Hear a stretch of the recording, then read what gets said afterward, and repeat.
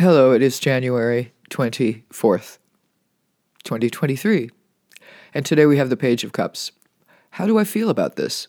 The pages of the tarot are little messengers of their suits, and today we have the tender-hearted Page of Cups, a child or younger person, or as it is said, the child in us.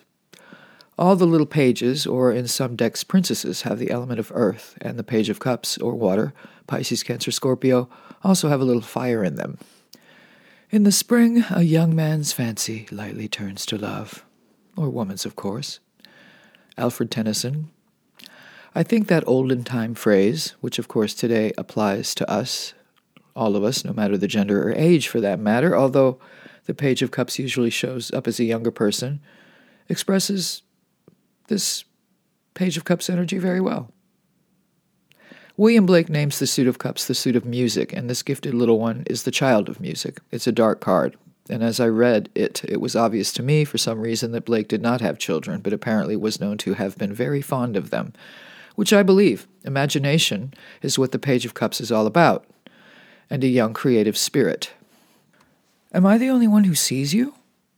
Traditionally, we see a child or youth trying to understand a message brought up from the depths of his drinking cup by an imaginary fish, often a symbol of fertility or pregnancy. This can be an awakening psychic awareness, or a new emotion, or the blossoming of a new love.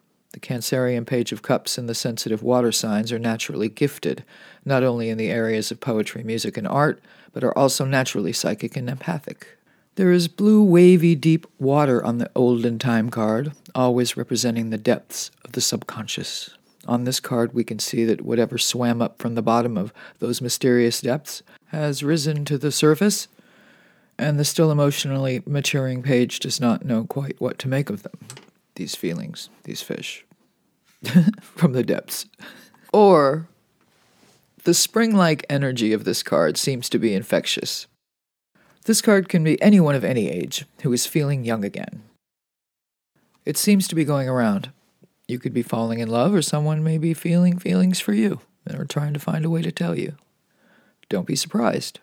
The Page of Cups loves surprises.